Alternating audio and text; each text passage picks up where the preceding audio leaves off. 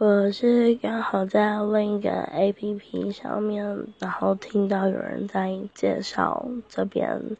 它一样是用声音的，然后所以我就过来下载看一看，因为最近发生了一些事情，然后我在那里喜欢上了一个男生，不知道这样说到底是幸运还是不幸，就是后来有机会跟他就是真的碰到面了，然后我还是很喜欢他，只是因为真的不可能会在一起，所以就是他又很认真，所以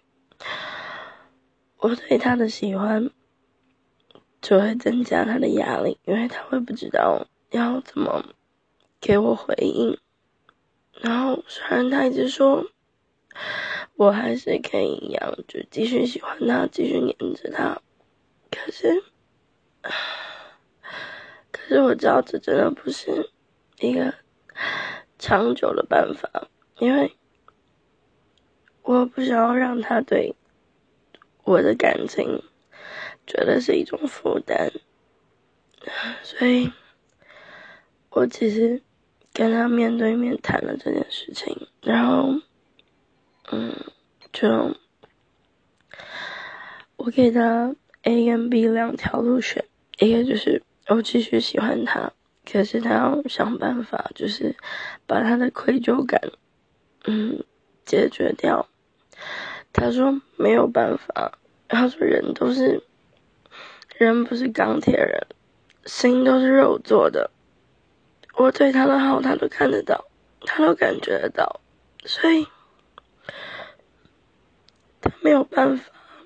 对我无动于衷，可是他又没有办法接受我跟我在一起。然后那我就跟他说，那还有第二条路可以选，那就是我离开我走，然后可是他又不要我走，那结果他就叫我选第三条路，他叫我把自己的外形改变成他喜欢的样子，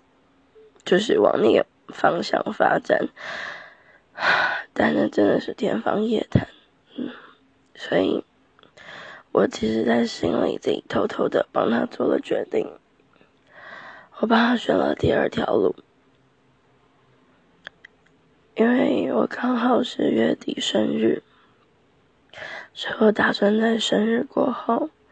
然后我就把那个 APP 删掉，然后离开那里，然后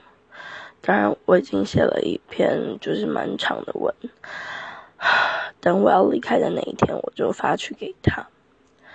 但是我觉得等他收到那一篇之后，他可能以后一辈子都不会理我了吧。不过也许这样也好了，就原本一开始就是我擅自对他好，擅自踏入他的生活，然后现在离开，也许就是最好的办法。至少这个时候我知道我很喜欢他，他也很喜欢我这个朋友，这样就够了。